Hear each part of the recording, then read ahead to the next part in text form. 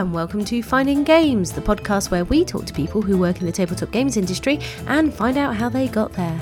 I'm Sophie from Needy Cat Games, and this podcast is supported by our wonderful Patreons. The Needy Cat Games Patreon gives access to the Finding Games podcast as soon as it's edited, as well as providing a whole host of game design tips and general tips for working in the industry. Our guests today are Mike and Grace, who are avid game designers as well as running the Tabletop Mentorship Program. Let's hear what they have to say. How's your move? Oh, it's been chaotic.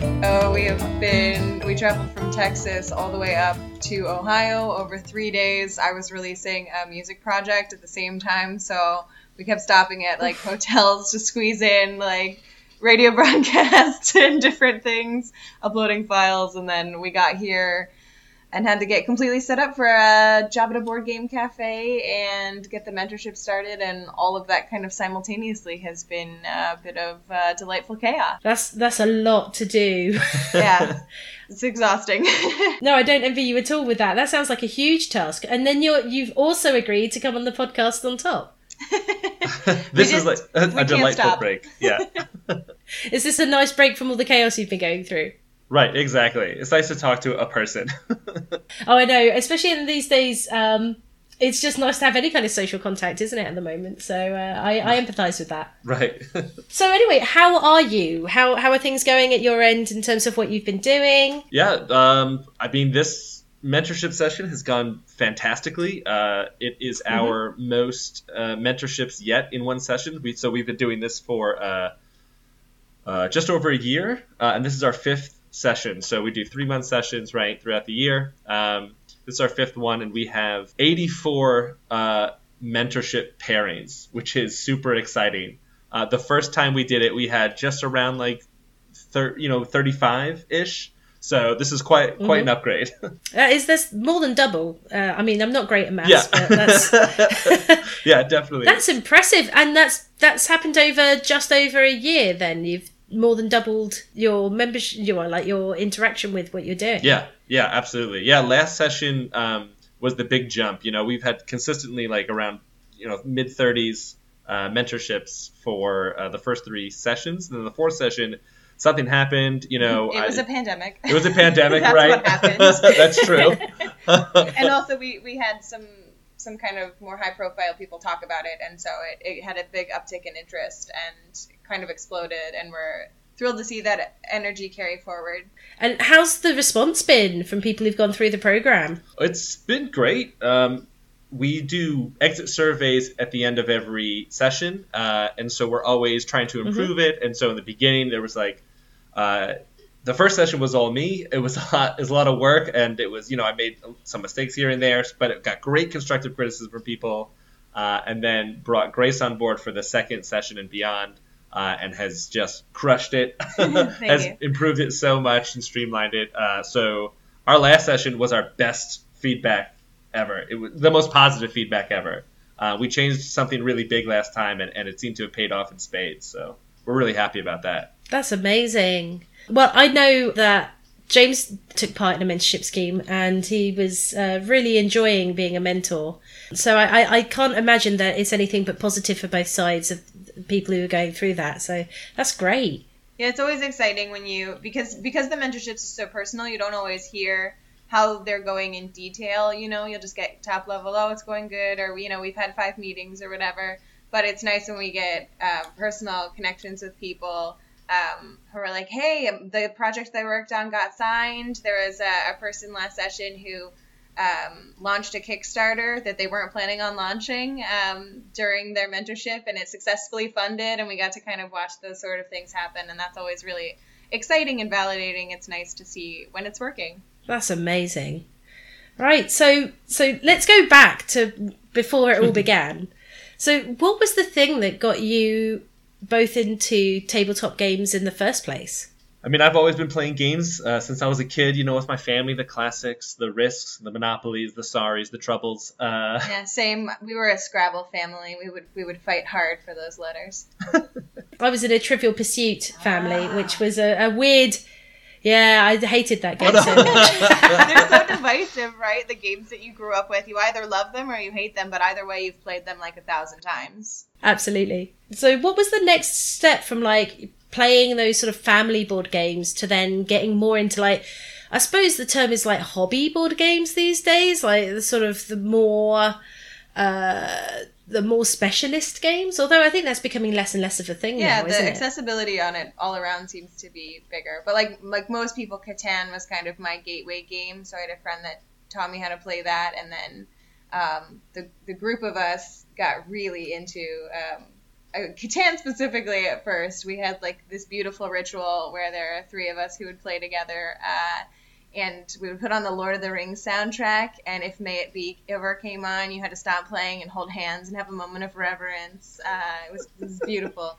That sounds amazing. Right? I love it. I love any kind of like ritualized moments like that, or we have like a playlist for all of our favorite games, so that there's always like additional mood enhancements and stuff. But so from there, I just continued to discover other games. We found a board game meetup, Mike and I, when we were living in North Carolina, where we would go and play with people. And that was the first time I met somebody who was designing their own games. Our friend Will had this like awesome, gigantic table hog of like a Hunger Games-esque survival game. Yeah, with like fully painted miniatures, magnets in the figures. Yeah. It was incredible. Yeah, it was so robust. And again, it was the first time I had seen anybody doing their own thing like that. And so then Mike started getting really into designing games, and I got pulled into some of that energy because we like to work on creative projects together, which is the exact same way I got pulled into the mentorship as well. Like, he did the first session by himself, but like I was there watching and like commenting the whole time. And then so when he went to do it again, he was like, all right, you have to do this with me now. But that's always, I find that's often the way when you get like really strong creative bonds and partnerships, is that the excitement and the passion is really infectious, right? And that's one of the ways that you kind of push one another to do more and more and more and get better and better and better, is because you get kind of inspired by the other person. Oh, absolutely. It's so nice to have someone to bounce off of too, because like for my personality, I'm the kind of person who will stop when I think something is good enough. And I really need someone to push past there. So we've had, games that we've worked on designing together where I'm like, all right, I'm done. This is perfect. And then Mike is like, all right, I'm going to spend the next year making this better, and then we can work on it again. And it's so much better for that process. So it's nice to be able to bring the parts out of another person that you don't have. Well, and also I think as well, for me at least personally, because obviously James and I make up Needy Cat Games, the way that we do is whenever you get fatigued on a project, you have the space to put it down because the other person can always pick it up. So having that sort of space gives you space to kind of relearn why you love a project, or rediscover something else that's going to inspire you to do more. Absolutely. Yeah.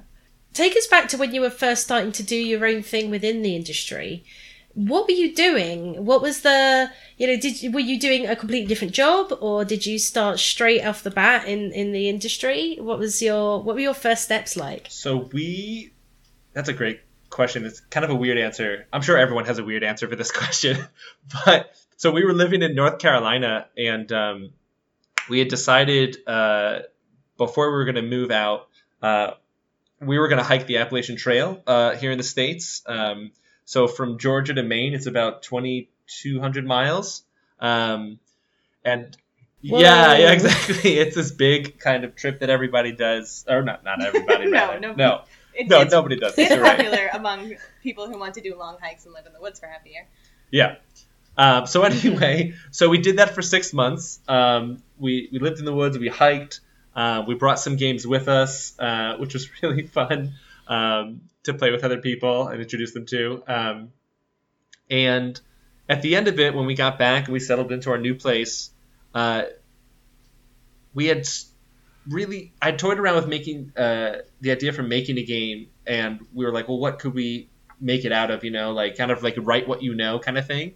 And since we had just done doing the trail, we were like, well, let's just make a game out of the Appalachian Trail, And it was we spent, days and days and days coming up with rules and doing all the maps and like basically all your, first time mistakes. We did all of them, except for hiring an artist. We didn't do that. But before we ever played the game, we did all the rules. Like, this is exactly how it's going to go. And put it on the table and started to play. And within the first minute realized that it would take longer to finish this game than to finish the actual Appalachian Trail. It just was not going to work. So, but part of the experience of doing those mistakes, though, are the things that inform you improving and getting better, aren't they? So, it's great to have that first experience, even if it's kind of like not a great experience in the moment. Oh, absolutely. I was so intrigued as to why it didn't work. Like we had planned it out perfectly in our minds. When we started playing, it was awful. I was like, what the heck happened? And that sort of started me on my like Facebook group game design journey of just like seeing if other people have come across similar problems, like what do people do when they design games, and that was my entry into that whole world, and I just was so curious about how it all worked. So did you move straight from it being like a thing you did because you decided you just wanted to do it into working sort of full time in the industry, or was it more of a doing it part time alongside other work roles? How did you make that step from it being a thing that you did on the side to being like your whole focus?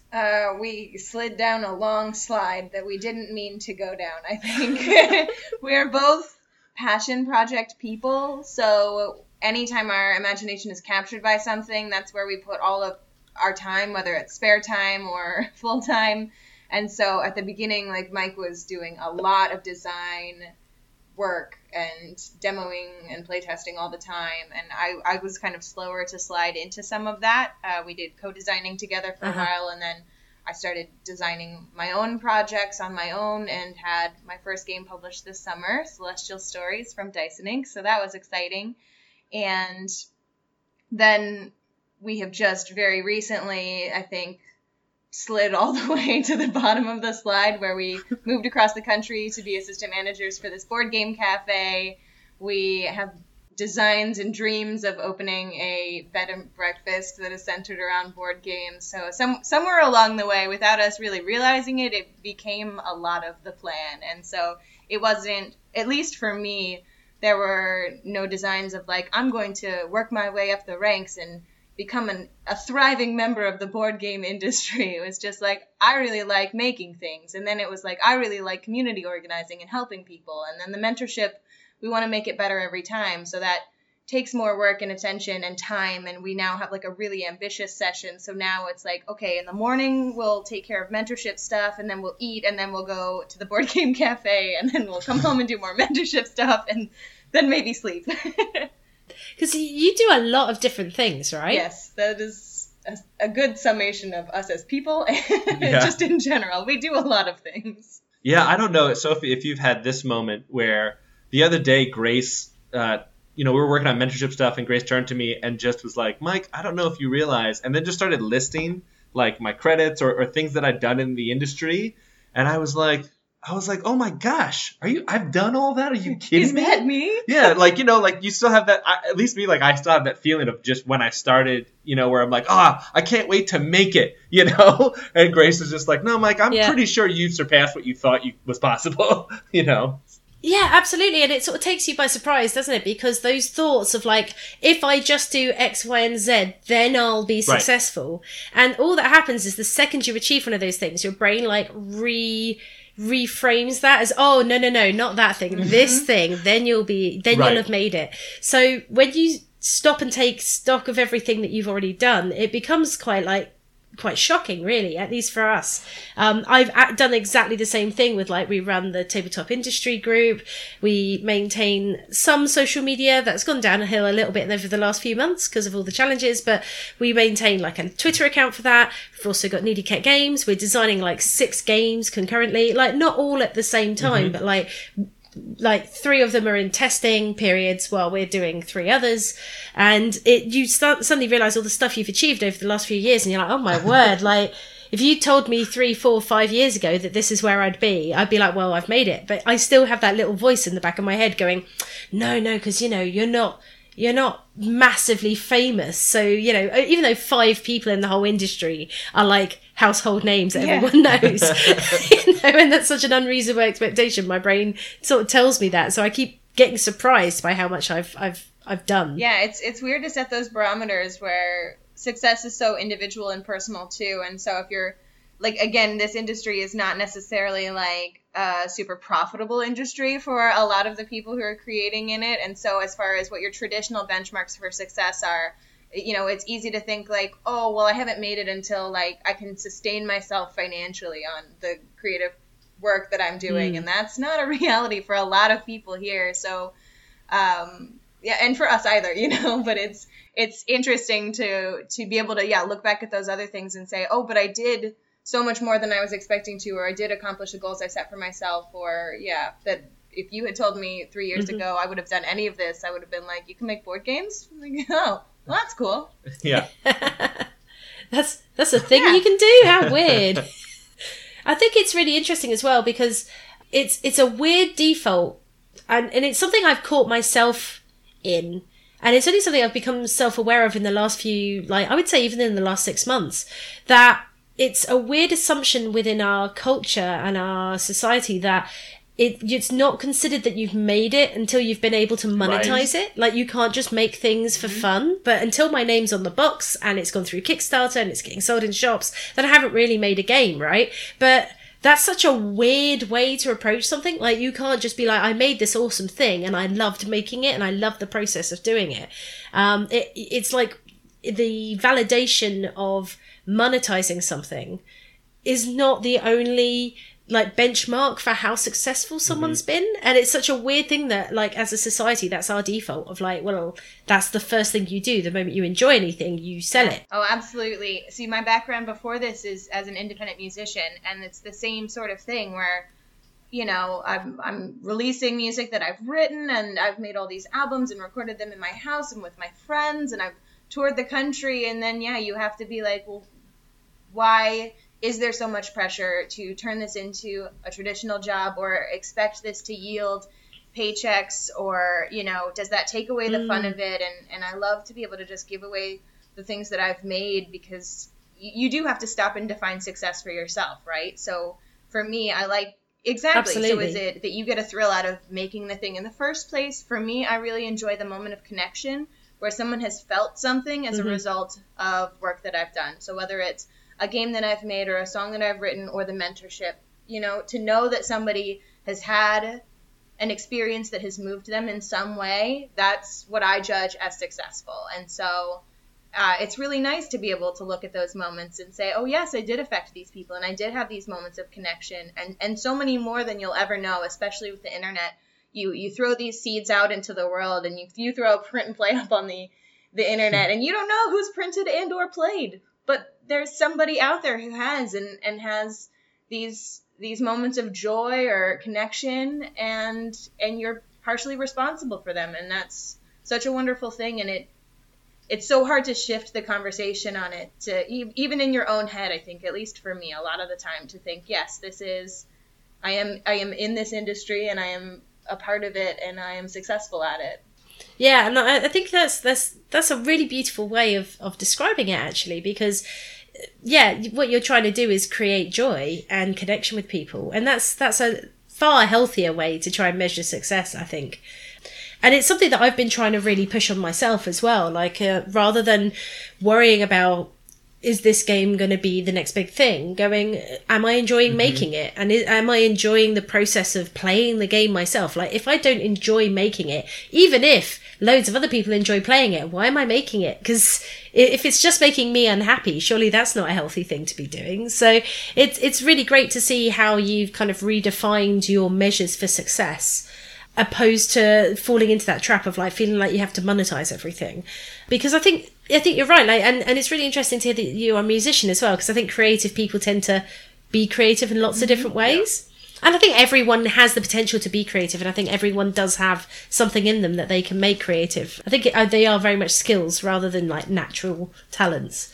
But the need to feel like you have to do that in every aspect of your life, that you can't have hobbies. If you spend a lot of time on your hobby, then why aren't you going to craft fairs and selling your art? Or why aren't you, why don't you have a YouTube channel for your music? Or, you've got to still somehow make it about money, I think is a really easy trap for us all to fall into. So it's really inspiring to hear that you talk about that in a different way. And it's one of the things we try and do with the mentorship too, is like, the word industry comes up a lot and I hate it. I'm like sitting here regretting that I said industry, but I said it. So, but I really like the word community, and I like that the mentorship program is open to people who are just interested in making things, and you do get to define your own goals. So it's not all people who are trying to make a career of it or who are trying to be published. Sometimes it's people who are just like, I had this cool idea and I don't really know how to turn it into a physical thing, and I would just love somebody to help me along that journey, and that is just as valid as any other project, and that's so central to the way we kind of approach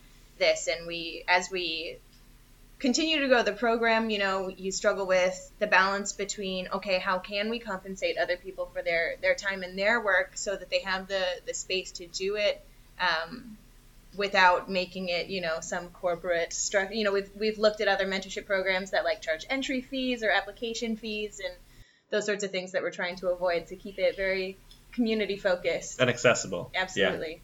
Yeah, for sure. And I think as well, it's really interesting to hear you talk about how everyone's journey is equally as valid, when you're in that community, because a lot of people are just looking to improve their experience when they're doing their hobby and their passion, and they're just trying to feel like they're improving. And I think a really important part of that is the willingness to fail, where I think the moment you start attaching consequences to it, of like, well, then my Kickstarter will fail, or then my game won't sell, or even just, I'm trying to pitch this to a publisher and that if I don't do it perfectly, then I won't get that. Then you start losing the potential to fail. So that means people are more scared to take risks and learn and grow. And it's just a weird sort of foible, I think, of feeling like everything has to be about that, as you said, like the industry, and that it's actually more about community. And I think I was talking to Ross in a previous podcast, and he was saying, like, a rising tide raises all ships, and the better we all do, that we can pull each other up. And I think that's really lovely to foster that kind of community. Yeah, that's beautiful. Yeah, when he said it, I was like, oh, that's just a way better way of phrasing it than I ever could. But that's one of the great things about a community, though, isn't it? Is that there is that ability to learn more stuff from other people, and to enjoy the process and enjoy I don't even like to say failure, almost like enjoying the experience of trying and learning and trying again. And that actually that process in of itself is such a great learning experience for people. And I suppose that's where your mentorships come in, is to sort of give people the guidance through that process. Yeah, and a point of connection too. Sometimes it can be very isolating, especially if you don't come in with a built-in community or a group of friends who are into this. It's so nice to just have somebody who's in your corner who says, yeah, your ideas are great and I want to see them exist. That's really cool. I really like that as a philosophy behind what you do. And I really hope that you get more and more people coming, although I don't know how much you'll be able to cope with more people. Yeah, we haven't found the ceiling yet, but we might soon. Well, yeah, I mean, it sounds like they're getting into such high demand now, though, that you're going to have to start putting in some sort of limit to how many you can do all at once. But that's no bad thing, considering you do them every 3 months as well. That's incredible compared to a lot of mentoring programs, which tend to be yearly or, twice yearly. To do it every 3 months is a huge amount of investment on your part. I think it's a good time for all parties involved. It's long enough that you can actually get something done, if you wanted to, prepare your Kickstarter or launch or just make a prototype or whatever, create your portfolio online.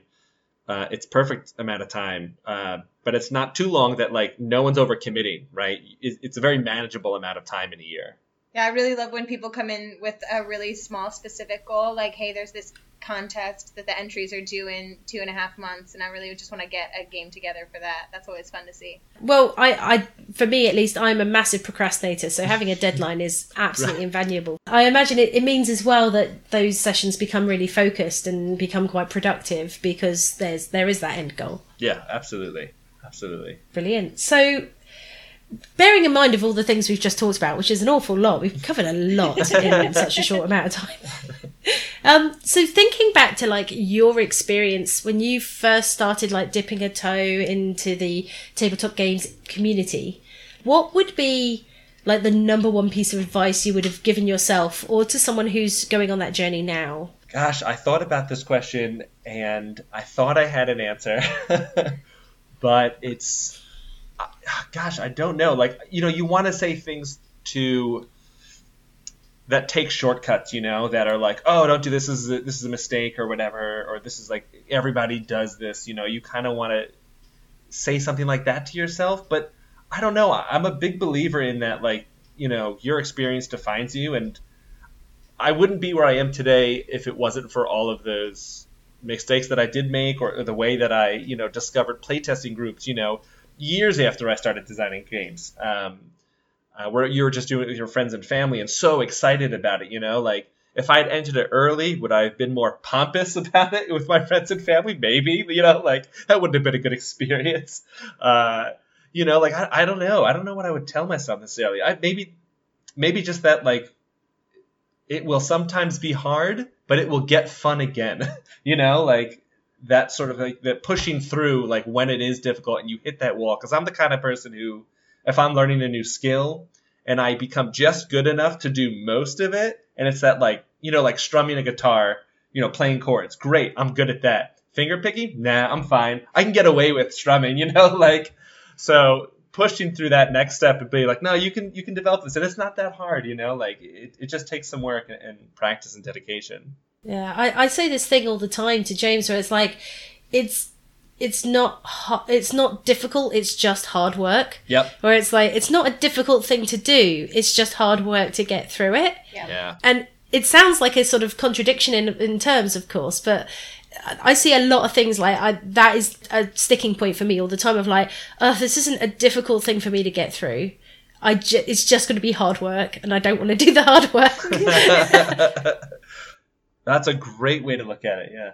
Absolutely, but I think, to me, that's almost how I define, like, a bulk of writing games, is that, because playtesting it's not difficult to playtest, but it can be quite hard work to playtest. Like, it's quite repetitive, you have to find lots of different people to play your game, sometimes it's quite painful, because people give you, like, painful feedback, you know, and even though they're not saying it as against you, it can feel emotionally quite draining sometimes. All of those things are hard work, but it's not a difficult thing to go out and do playtesting. It's just hard to experience. Right. Yeah, for sure. I definitely struggle more with the, oh, okay, so this is broken. I can't solve it. You know, like that idea of like, oh, I'm not good enough to fix this problem, you know. That's usually where I struggle. But you've had so many good experiences where you've put something on the shelf and then come back to it months or a year later, and now you have the skills or the new perspective that let you clear that hurdle much more easily than you had anticipated. Yeah, that's absolutely true. Yeah, the first game I really started to seriously design was too big, you know, for someone just getting into it. You know, going back to your other question, I think the advice I would give myself is start small. You know, design something small. And you know, the big game I tried was good, but it was a slog, and I didn't know enough about how to solve these sort of more complex problems. And Grace is absolutely right. I put it on the shelf and then came back to it years later and was like, why was I stuck on this? You know, this is how you solve that, you know, but it's because I had, you know, designed more games and learned more, obviously, as, you know, being in all these groups and playtest meetings, you know, just absorbing all that knowledge and having some mentors myself who helped guide me along to in that journey. And I think as well, having those experiences kind of inoculates you almost against the stress of it not working first time. Like, yeah. I suppose, at least when I was first starting out, I used to get really overwhelmed and stressed out if something didn't work. And then that stress would almost be like a block for me to try and find a solution. And I think the more you do it, the more you just get used to that, and it's less stressful as an experience. Yep, at 100%. And you're like, oh, this doesn't work. That's fine. I'm not going to try and fix it straight away. I'm going to let that ruminate, and I'm going to just make I don't know if you ever do this, but like a placeholder mechanic. I quite often do that if I'm stuck on a thing. So I'll be like, I don't know how drafting in this game is going to work yet, and whether you get your cards at the start or the end of your turn, and whether you draw up. So let's just say that everyone's got 4 cards and you draw them at the end of the turn for now. I know that's not how it's going to work, right. But I'm stuck on that right now. So let's just make that as a placeholder, and then I'll loop back round to it once I've worked on this other problem that I already have ideas on how to fix. Yeah, no, that's absolutely a great process to go for. I think, but that's because I don't stress about it anymore, because I've written so many games now that that would be a huge thing that would stop me in my tracks, and that would be the thing that would make me put it back on the shelf and not look at it for a year. Which is great as a process if you are in that place. But now I just wouldn't stress. I'd be like, oh, well, it doesn't really matter if that bit's broken. That's fine. I'll just move on to another bit. And actually, at least for me, that's informed a lot of my life. Like, I've become a much less stressed person now because I've gone through that experience of like doing something and not working and finding out that that's okay. That actually I've kind of almost adopted it reverse back into my life, rather than it being a life skill I brought to games design. Games design kind of informed my life skills. Well, that's amazing. Yeah, congratulations. Yeah. That sounds really good. Oh, thank you. But I just think that those things, that shows the value of learning that stuff. As you said, like, start small, except that sometimes you have to put things away and come back to them later, and that those things do help, and that can be a really useful process. So, Grace, do you have anything to add, or do you think? If I was going to go back and tell myself something other than like, this exists and you are going to do it, I think one of the things I've been ruminating on lately with all of my creative projects is coming back to the idea that what makes you different is what makes you interesting and special. And I know that can kind of come off as like a weird kind of exclusionary statement, but basically the idea to just lean into the stuff that you like or find interesting. And again, it may buck trend, or it may, be things that people are like, why would you put your energy on that? Or, but the board games that I like have the weirdest themes and the most colorful art, and, the music that I like is emotional, and, it's about carving out a space where you feel comfortable and happy, as opposed to trying to fit yourself into the mold of what you think you're supposed to be. And so, like, I got really lucky working on Celestial Stories. I was invited to be part of the Dyson Inc. anthology, and I pitched them an idea that was a cooperative storytelling roll and write. And my initial pitch was so self-deprecating. It was like, you may say this isn't a game. I don't know if this will be well received, but it was the idea I had the most feelings for and most excitement for. And the publishers were great and so supportive. And they were like, yes, this is a game, and this is a game we want to make, and we're excited about it. And if anyone tries to tell you it's not a game, we'll fight for it. And they were so supportive of it the whole time, so that when I did start seeing a few negative reviews or things like that, I at least knew that there were people who it was for, right? When you make art of any kind, it's not for all people. And that can be hard to learn. Yeah. Well, no, that's such a lovely story, though, because you knew that they had your back, but also you're right. There are games for everyone, and it's really easy to fall into the trap of, I need to make something that people will like, so therefore I won't make something that I necessarily like. Yeah. And it's such a hard lesson too, that just because someone doesn't like something that you made, it doesn't mean they don't like you. That, your art is not the sum of you. So you can put out a board game that your friends like and nobody else likes, and that's okay. That doesn't mean you're a bad designer. It just means that you made something that made people really happy, and those are the people that you should focus on. That was some of the best feedback I got early on doing music, was focus on the people who are receptive to what you're making, because those are the people you're making it for. You're not making it for people you're not trying to convince other people to like it who are already disinclined to like it. You don't have to win them over. There are people in the world who want the things that you make, and you just need to find them, because they're out there and they're excited for you. Oh, that's lovely. I love that. I kind of learned a similar lesson, but nowhere near as poetic and nowhere near as as nice as that, where the same thing in playtesting of like, if someone doesn't like something, you don't have to change your game every time someone just goes, oh, I don't like that thing. That's fine. But to actually extend it beyond you can make whole games that only a few people like and that's fine is actually quite nice. It gives you permission to make the thing that makes you happy. Mm-hmm. At the end of the day, I think that goes back to what we were saying earlier, doesn't it? Yeah, it all kind of ties together. Oh, look at that. That's really lovely, and it's so nice to hear about the experience that you had with Celestial Stories, about how the publisher was so positive and like so behind you, and okay to embrace the idea of a game not necessarily being for everyone, but it being for those few people. Yeah, it was wonderful, and it fit really nicely with the vision of, because Dyson Inc. is an anthology of 10 roll and writes, and so most of them are closer to traditional roll and writes. They're little math puzzles, and so it was so thoughtful for them to include something that is a little more of a filler and is social and is a different experience. And I know it hasn't, people right now are like doing solo gaming experiences and things as a result of the pandemic. So it maybe hasn't gotten a chance to breathe its fullest life yet. But it was really nice to have them in my corner, and they were so wonderful and supportive. I couldn't have picked better people to be involved with.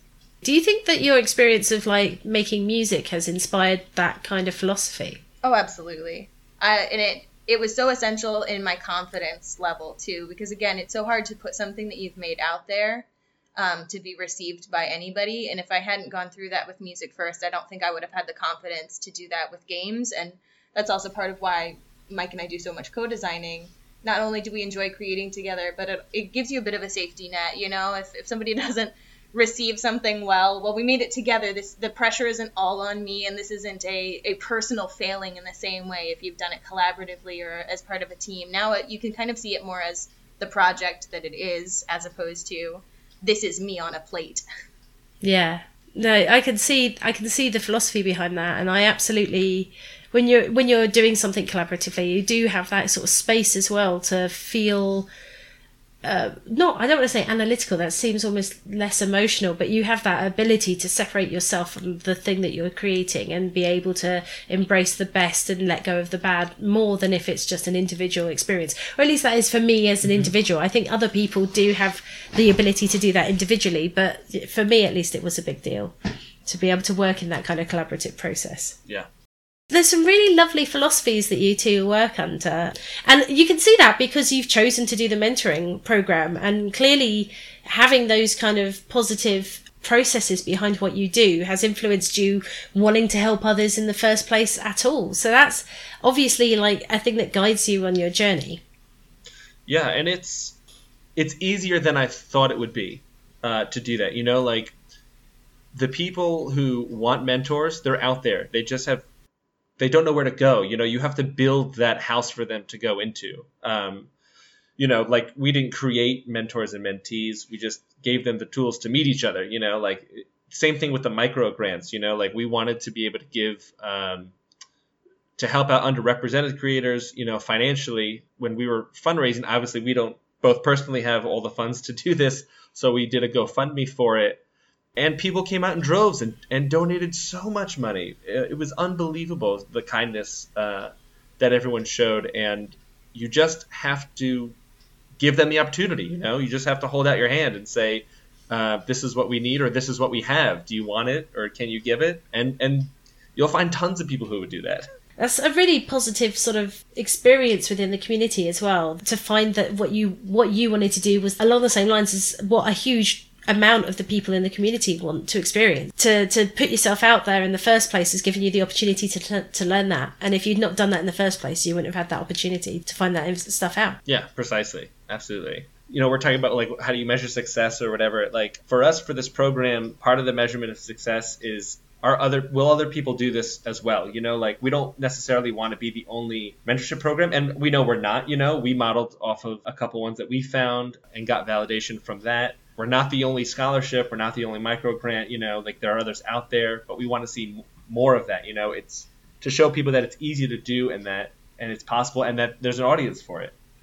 We've already had requests from people who wanted to get their own mentorship started, programs started in their own sort of localized area.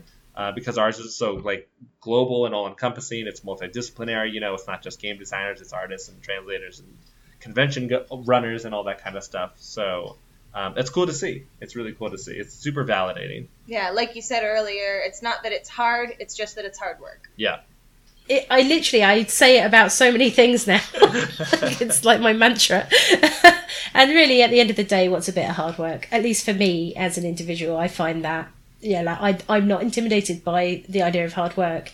I'm just going to confront myself with it, Yeah.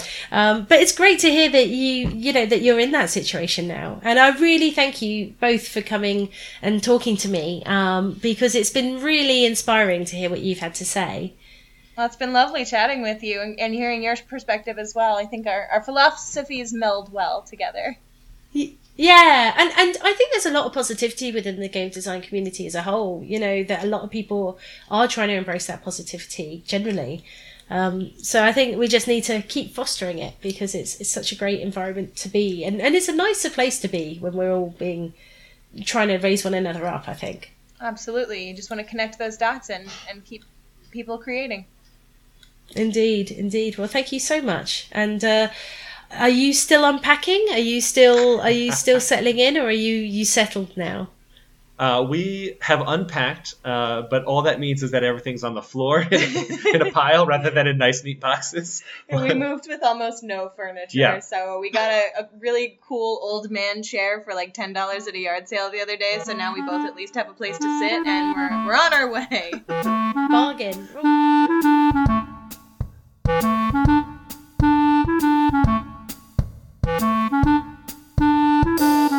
Well, that was Mike and Grace, and I want to say a huge thank you to them. Such an enjoyable chat. I had such a great time. Some really interesting insights on the philosophy behind them doing what they do, and the reason why they started up the mentorship program, with some added life skill discussion added in. That was great.